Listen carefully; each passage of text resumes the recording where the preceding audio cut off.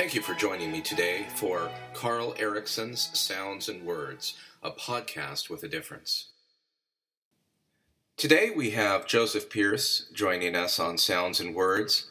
Joseph Pearce is a native of England, a director of book publishing at the Augustine Institute and editor of the St. Austin Review, editor of Faith and Culture, series editor of the Ignatius Critical Editions, senior instructor with Homeschool Connections, and senior contributor at the Imaginative Conservative.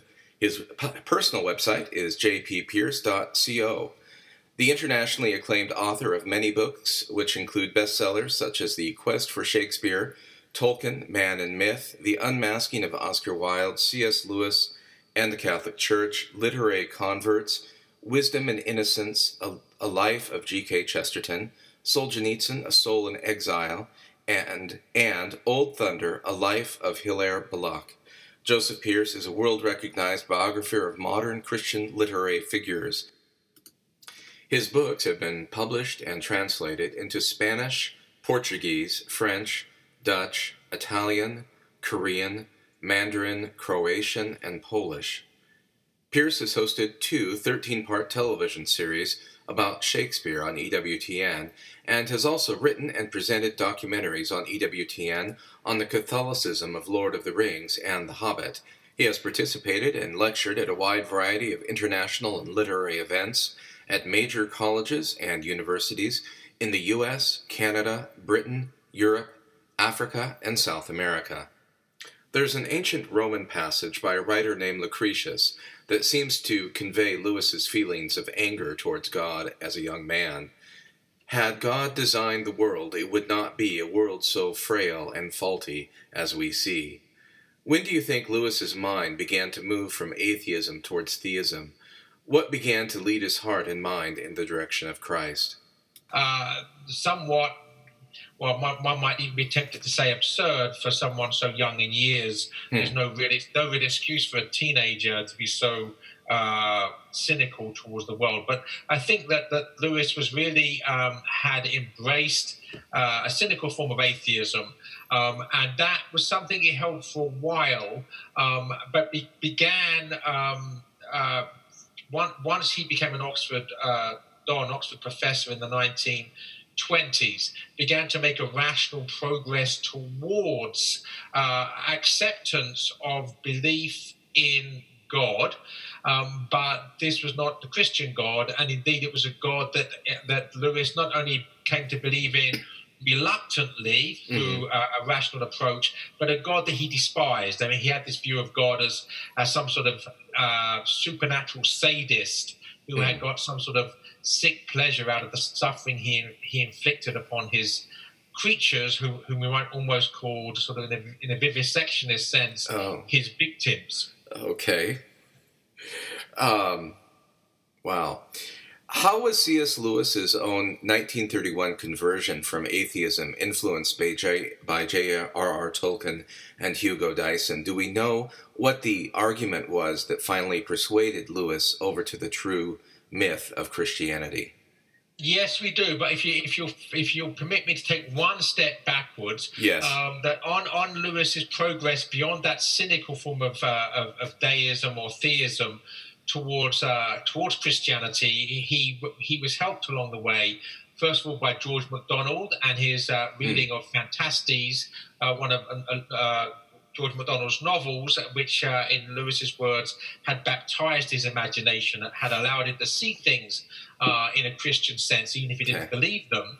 And then through his reading of G.K. Chesterton, and especially Chesterton's book, The Everlasting Man, he came to see that what he said was the understanding of history from a Christian perspective for the first time in a way that made sense. And these were significant milestones. So by the time that Lewis had that long night talk in September 1931 with J.R.R. Tolkien and Hugo Dyson, he had come a long way from that cynical perspective, but he still could not bring himself to believe in the Christian God. So that's where we're at the start of that meeting on September 19th, 1931. And what brought Lewis around was Lewis. They were talking about Lewis, Dyson, and Tolkien were talking about one of their favorite topics, which was mythology, or the power of story and the power of storytelling. And in the course of this, Lewis said, "But myths are lies, and therefore worthless, even though breathed through silver." In other words, that we like stories because they're beautiful and powerful in their beauty, but ultimately, in terms of truth, they tell us lies, and ultimately, therefore, in the bigger picture, they are worthless. And Tolkien responded to that: they are not lies, and then expounded upon what I call Tolkien's philosophy of myth. In other words, the love of wisdom, philosophia, philosophy, the love of wisdom to be learned through story, the philosophy of myth.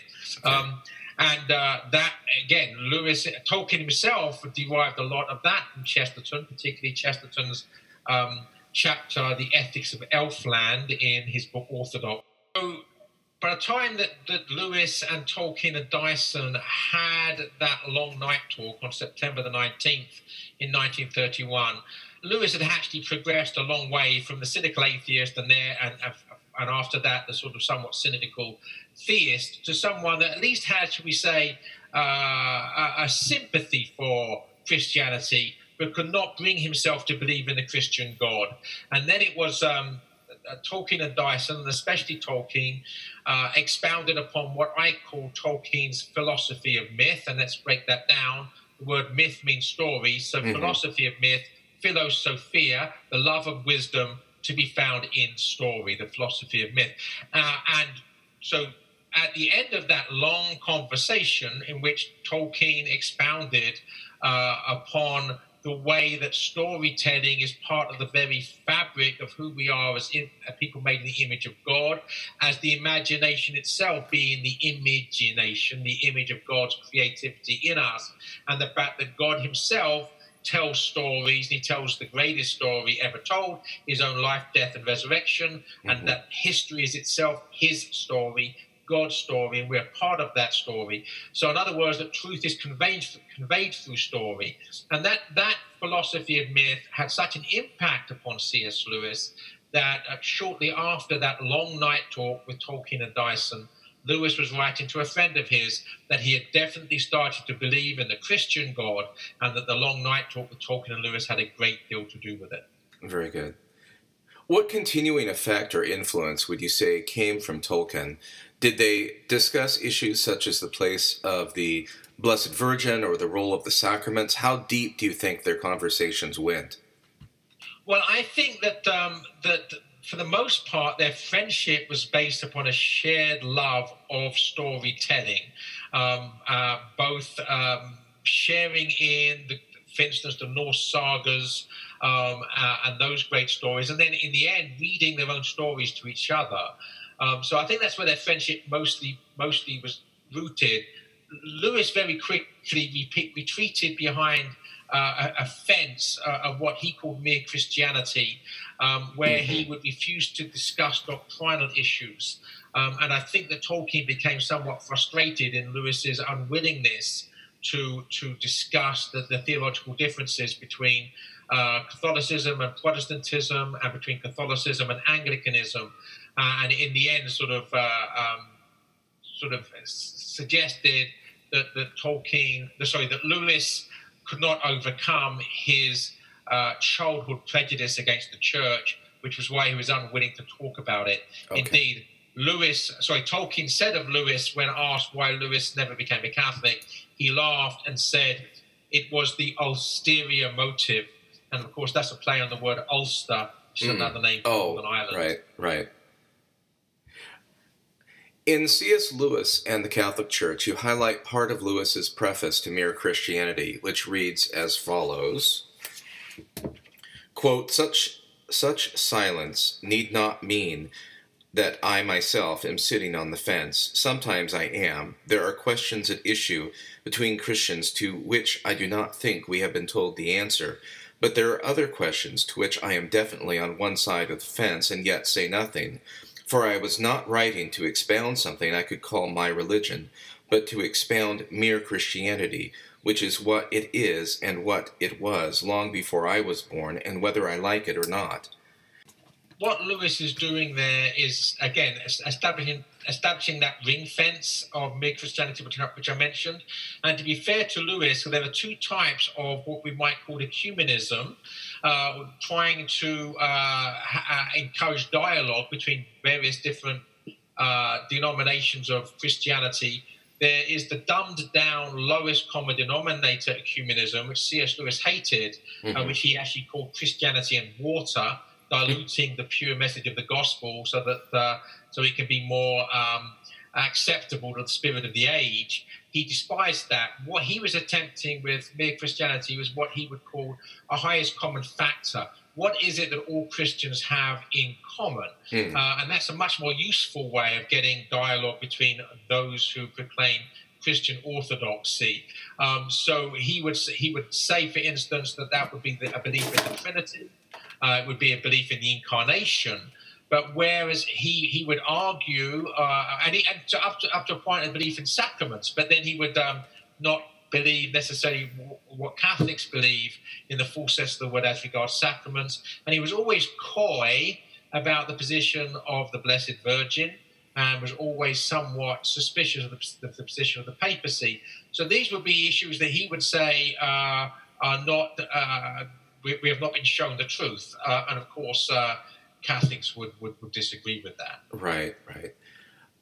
In Lewis's Fernseed and the Elephant from 1959, we read the following: "A theology which denies the historicity of nearly everything in the Gospels to which Christian life and affections and thought have been fastened for nearly 2 millennia, if offered to the uneducated man, can produce only one or the other of two effects. It will make him a Roman Catholic or an atheist." Do you think that Lewis, if Lewis had lived much beyond November 22nd, 1963, which also, by the way, happens to be the same date of passing for John F. Kennedy and Aldous Huxley, do you believe that he might have ultimately crossed the Tiber and joined the church? Well, it's difficult, obviously, to play the prophet in that regard. But one thing I would say is that Lewis was already a very uncomfortable member of the Anglican Church at the time he died. One of the last things that he got involved in and embroiled in up to a point prior to his death was discussion of a new book by an Anglican bishop called Honest to God. And this book basically was theological modernism, that basically the church needs to move with the world and stay up to date. It's the sort of modernism that Chesterton debunked when Chesterton said, "We don't want a church that will move with the world, we want a church that will move the world." And Lewis would completely agree with that, and he despised the Christianity and water, the dilution of the purity and goodness of the gospel in order to accommodate the meretricious nature of the age. So he said of Bishop Gardner's book, Honest to God, I'm going to stay out of the discussion because I could not become involved and retain charity. In other words, he could not even talk about these ideas without actually getting angry. Right. So the point is that the Anglican Church has descended far more since the year that Lewis died in 1963 to where we find ourselves today.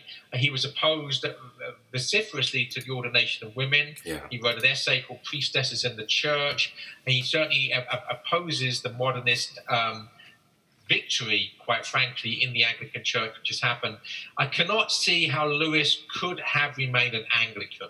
Now, that begs the question about whether he would have overcome his prejudices with respect to the Catholic Church's position on the Blessed Virgin and the papacy. I know what some people do in order to avoid at least the latter issue, the issue of the papacy. Many Anglicans and Protestants choose Eastern Orthodoxy.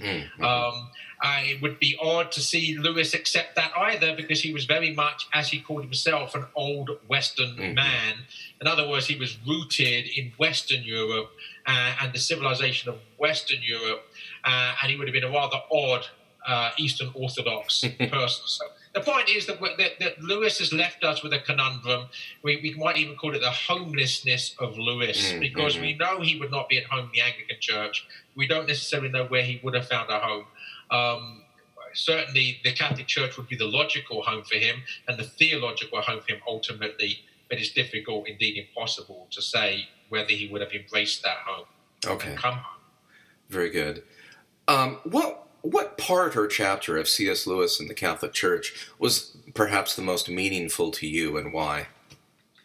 Well, that's a good question. I think really grappling with where the anomalous nature, so the later chapters, grappling with the anomalous nature that Lewis's position as an Anglican led him to, that we've just been discussing, where the clarity that he saw in mere Christianity was fading within the Anglican context, and grappling with what that would mean for Lewis, both in the last years of his life, which I'm sure it saddened him greatly, but also as regards his legacy, as to,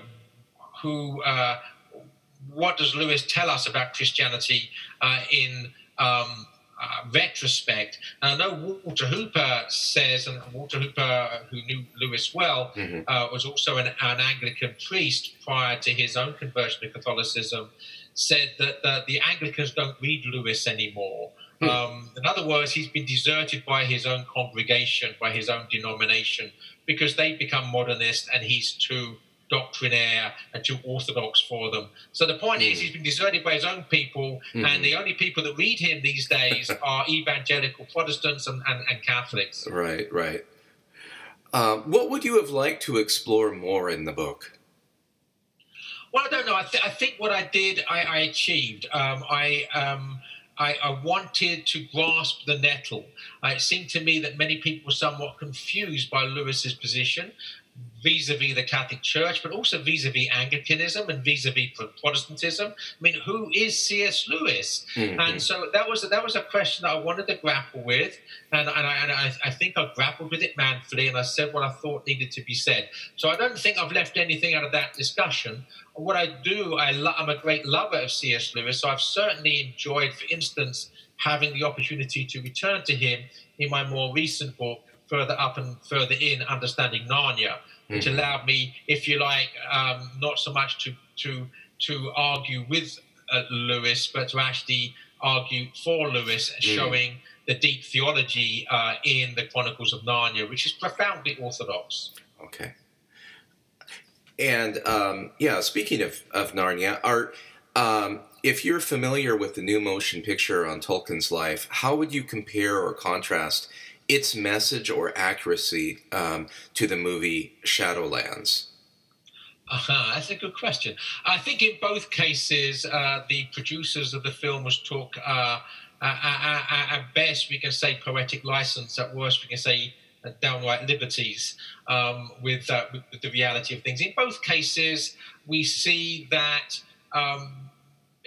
their spouses, so Edith in Tolkien's case and Joy in Lewis's case, are turned into feminists who are much smarter than their husbands. And this, of course, is just political correctness and ideological newspeak, to use an Orwellian term. Yeah. But if you can swallow that, there's much that's good in both films. I certainly am happy to recommend the Tolkien film, in spite of the liberties it takes. And as regards Shadowlands, I would just urge people to watch the BBC production of Shadowlands with Joss Ackland playing C.S. Lewis and Claire Bloom playing Joy Davidman. It's a much, much better production. It's closer to the truth, and it's much better acted. Oh, all right. Than the Hollywood version. Yes. Oh, very good to know. How do you think Lewis and Tolkien would feel about the creation of their books into movies by Adam Adamson and Peter Jackson? Do you think they'd be pleased or disgusted? I think that they would both have problems with it. Largely not.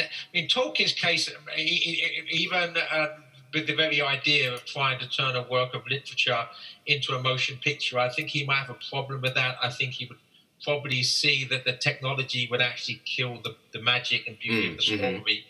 But I think both of them would have a problem also, and to the extent that the films do not adequately or truthfully represent the true spirituality and majesty of the work.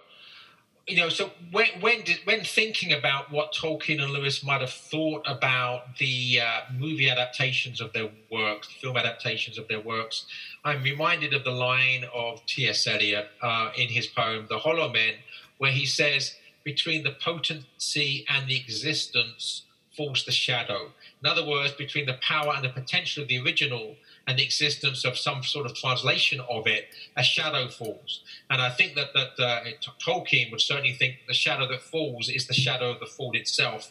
And I don't think they would be happy. I would say, by the way, that personally speaking, although I see problems with the Tolkien, the Peter Jackson adaptation of Lord of the Rings, I actually enjoy. Mm-hmm. The Peter Jackson adaptation of The Hobbit is horrible. And certainly, with the possible exception of Lion, Witch and Wardrobe, which was not too bad, the subsequent adaptations of Narnia have also been horrible. That's my judgment, regardless of what Tolkien and Lewis might have thought. Yes, I understand. Do you think there's a sense in which the special effects and all of the technology involved in these productions kind of removes some of the sense of mystery and spirituality of the works? Yeah, I think that the irony and the paradox is that the computer-generated aspects of a film are the part of the film that goes out of date the quickest. So that which is up to date at the time the movie's released and might be one of the most important reasons for its success is the part of it that looks dated sort of 10 years later.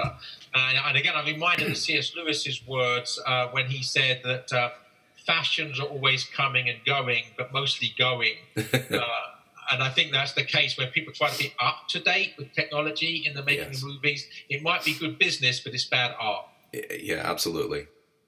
Originally, at this point, Joseph Pearce read the poem at the conclusion of his book, C.S. Lewis and the Catholic Church, and then we moved on to part 2 of the podcast. Unfortunately, the recording was lost in the process, and so I'm going to end part 1 with a reading of the poem myself. One day I heard a whisper, "Wherefore wait? Why linger in a separated porch? Why nurse the flicker of a severed torch? The fire is there ablaze beyond the gate. Why tremble, foolish soul? Why hesitate? However faint the knock, it will be heard." I knocked, and swiftly came the answering word, which bade me enter to my own estate. I found myself in a familiar place, and there my broken soul began to mend. I knew the smile of every long-lost face.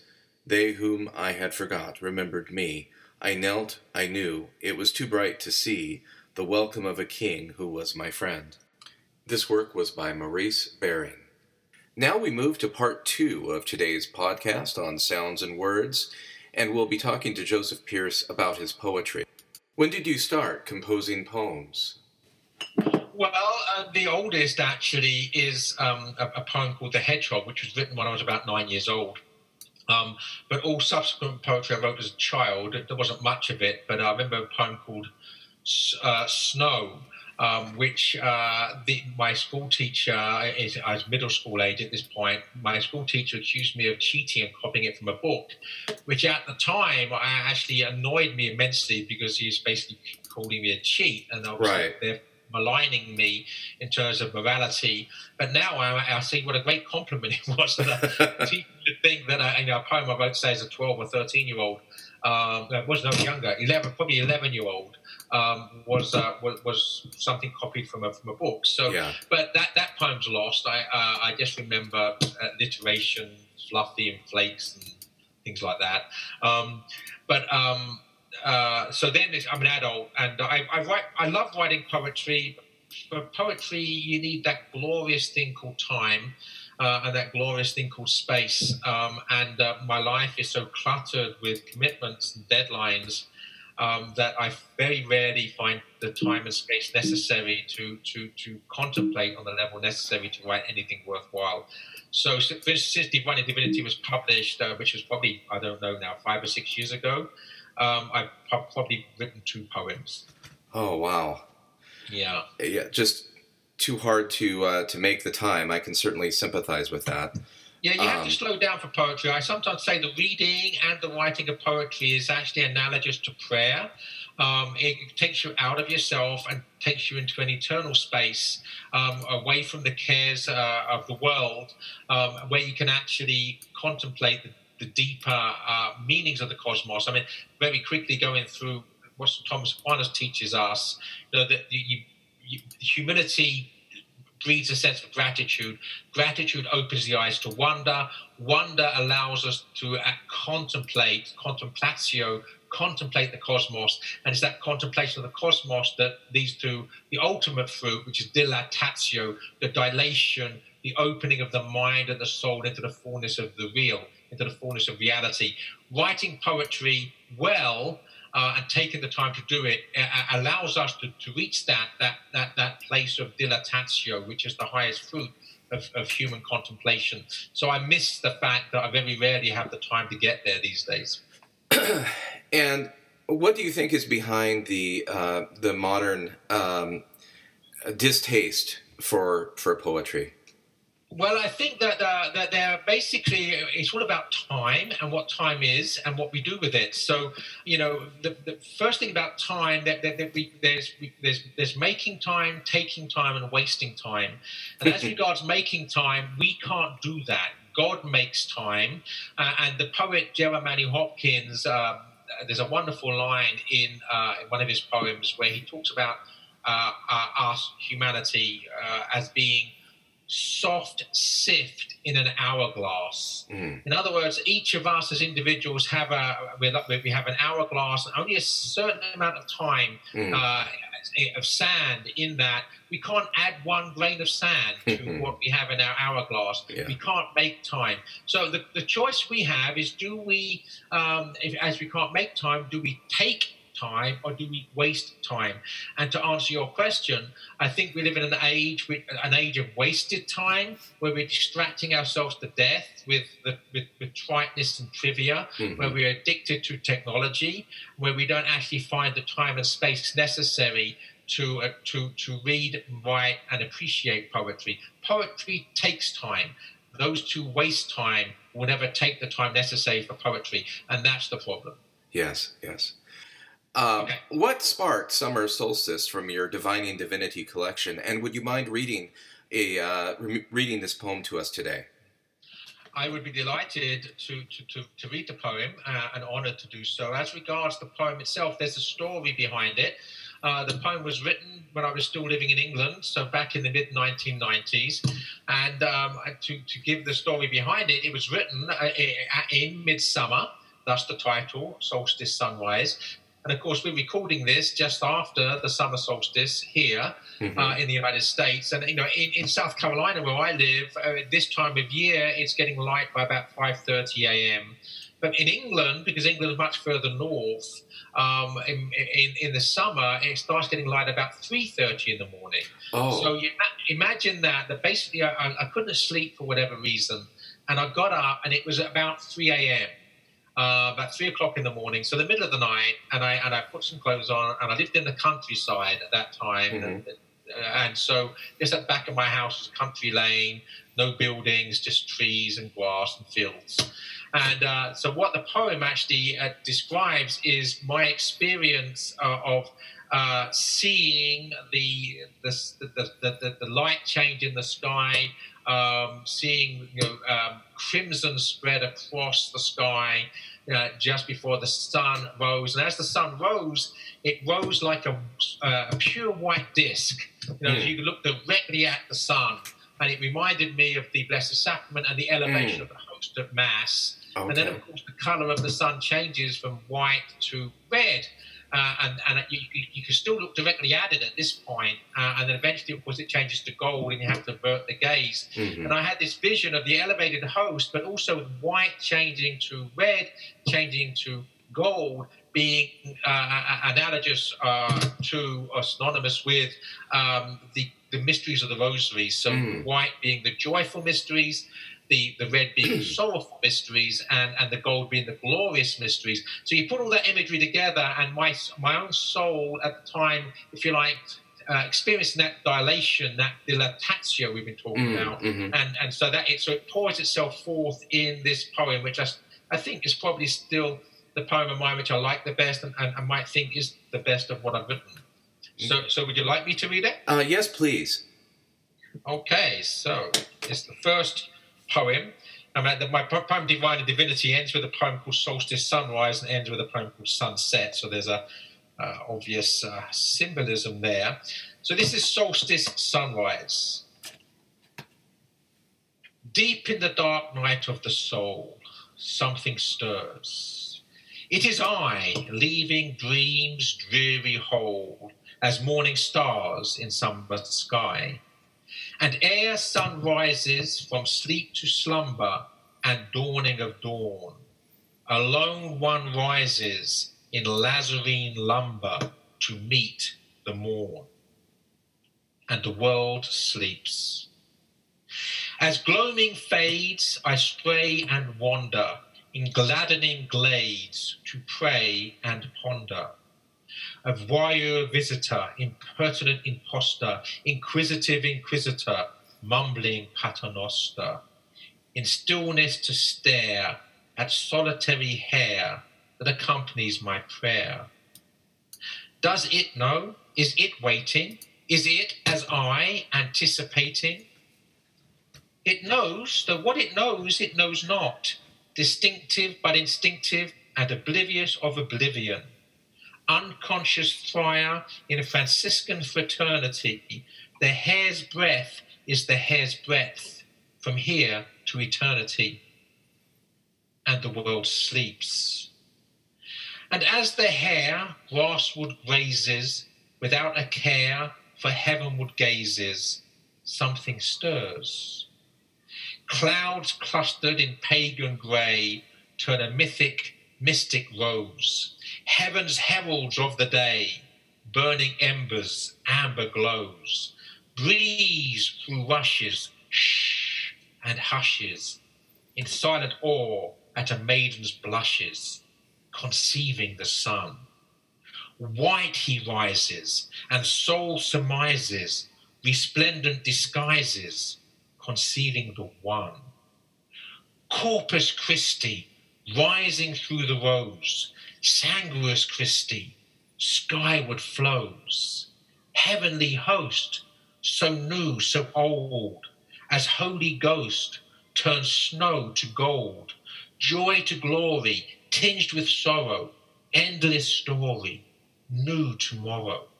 Thus transfixed in transient transfiguration, the impressive impression of mind's gaze becomes expressive expression and finds praise. From deep draught of thought to prayer, tasting sweet living water there, divining divinity.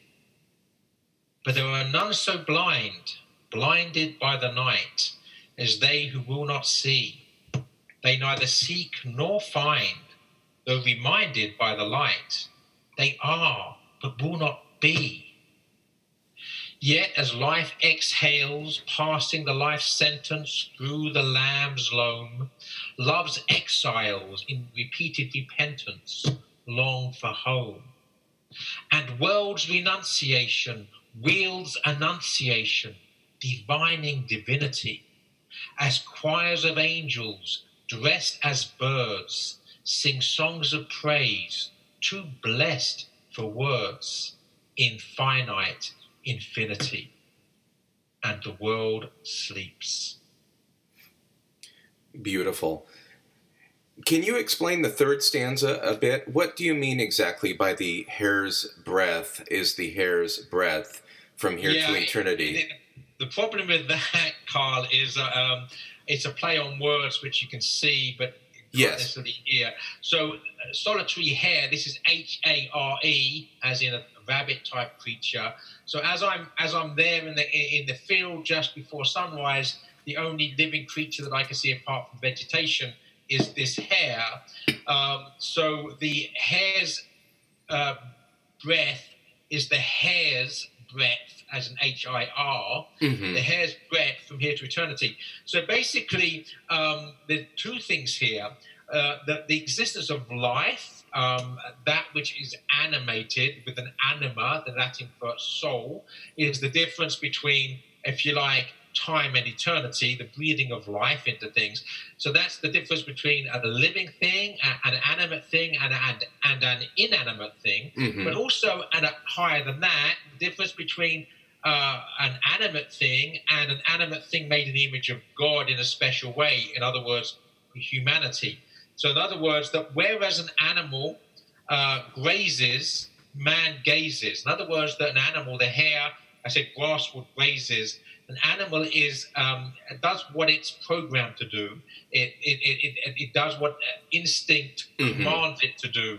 Whereas we are given divine gifts of goodness, love, truth, reason, and beauty, the ability to be creative, like the Creator is creative, and to see. So we look up. We're not slaves to instinct. We're not slaves to appetite. We look up and we can gaze at the stars, or in this case, the sunrise, and be moved by that to some sort of communion with the divine itself.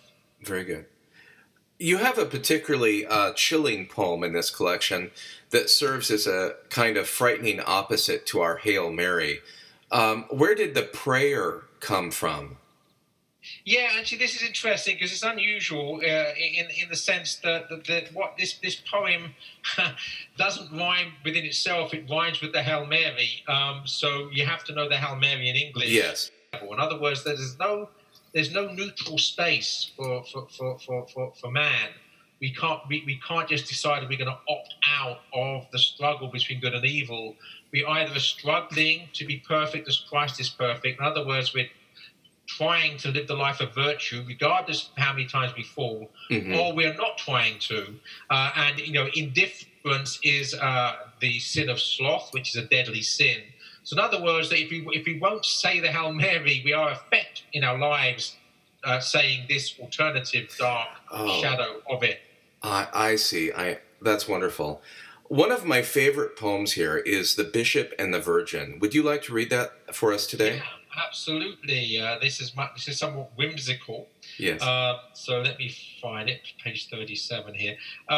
So the bishop here, of course, is St. Patrick, and the Virgin is an unknown Anglo-Saxon saint, and that's part of my complaint, is that she's not known, although her feast day is the same as that of St. Patrick.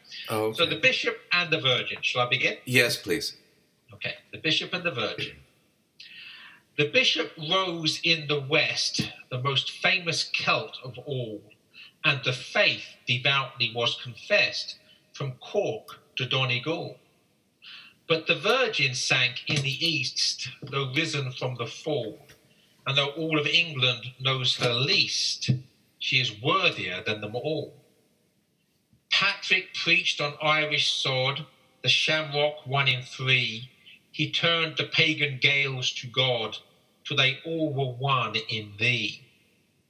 Whitburger, princess pure and saint, daughter of a Saxon Rex, East Anglian holy without taint, iconic image of her sex. Patrick's Day is celebrated in manners quite obscene by men whose faith is mutilated, 40 shades of green.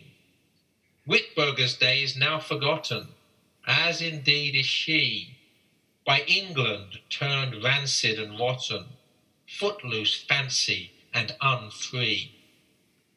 As Patrick is remembered by policemen in New York, and policemen are dismembered by rebels from Dundalk, I remember England, merry, good, and free, and March 17th is Whitburger's Day to me. That's beautiful. And what can you tell us about this Whitburga exactly? Yeah, so basically, there's a golden age of English history from the birth of England. England, of course, means Angle land, the land of the Angles. Mm-hmm. So after the Romans left in about 450 AD, fairly shortly after that, the pagans started to move into England. But the Anglo-Saxons were converted by St. Augustine of Canterbury, who was sent by St. Gregory the Great.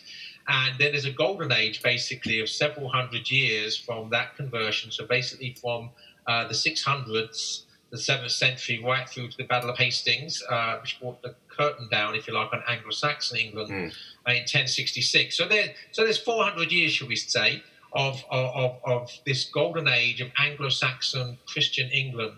And the English calendar of saints is awash with these Anglo-Saxon saints, of which Withburga is one. She was a saint of the East Anglia, the land of the East Angles, and that's the part of England that I lived in for the last 13 years I was there. It is for me the Shire. It's where my heart is, if you like. And so she's very special to me. Her shrine was very, very close to where I used to live. Oh, okay. So, the fact that no one's heard of her, I find sad, although, of course, only superficially, because she's in heaven. Yes. And, so what the world in 21st century England thinks of as somewhat irrelevant on that bigger scale of things. Exactly. So when you were writing poetry more, did you find that the ideas for poems came more when you were busy interacting with people, or quiet and alone and in solitude? Yeah, it's a time when I had space and time, and that's something I need to try to return to, so that I can pray more, and also write poetry more. I live a very, very full life, and thanks be to God, it's doing good things for the Catholic Church, and to try to evangelize through the power of beauty. And so I have a very busy day every day, with deadlines sort of hanging over me like the swords of Damocles.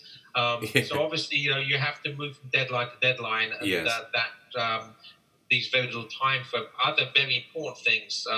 Not enough time for prayer, not enough time for contemplation and dilation, one of the fruits of which is poetry. Yes, absolutely. Have you ever considered writing any poetry on perhaps Lewis, Tolkien, or Chesterton? Well, yes. I just sometimes wish that I did have more time in order to do so. I would, if you'd indulge me. There is something there that's called sunrise, sunset in this, which it does at least allude. Oh, right. To yes. Great friend Hilaire Belloc. So if I can read that, because that's somewhat whimsical, and I whimsy's good. So this absolutely. So I quote some lines of Belloc, and then I give a response. Okay. So this is Belloc. This is the sunrise, and then I do the sunset. Okay. So sunrise, sunset. Whenever the Catholic sun doth shine, there's always laughter and good red wine. At least I've always found it so. Benedicamus Domino. But when the Catholic sun doth sink, there's stench of Hitler, Stalin stink. We hate to say we told you so. Gulag Archipelago. And then actually the next page is actually a little short poem just called Belloc. Okay. So not the bombast of relativism, the bombast of mere opinion, sanitized by self-righteousness, but the bombast of absolutes, the bombast of certitude, sanctified by servitude to the righteousness beyond the self. That's my encapsulation of the spirit of Hilaire Belloc. Yes. I think you nailed it. So who are some of your own favorite or most influential poets, would you say? Well, I think that a poet that I venerate the most as a poet is probably Gerard Manley Hopkins, that wonderful saintly Jesuit poet who really did show us how to see the grandeur of God in the creatures of God. I mean, I look out the window as we speak here at a wall of green. We've got a whole wall of trees out the back here, and Hopkins has shown me how that should never be taken for granted, because in each of those leaves, and there are millions of them out there, is the grandeur of God. Absolutely, yeah. That's lovely. Well, Joseph, that's all the questions I have for you today. I'm so thankful to have you on and to have had the opportunity to speak with you like this. And I'm so sorry for the technical difficulties we've had from time to time today. But thank you so much for joining us today. Well, it's been my pleasure. Thank you so much for having me. God bless you. God bless you as well. Have a great day. Thank you.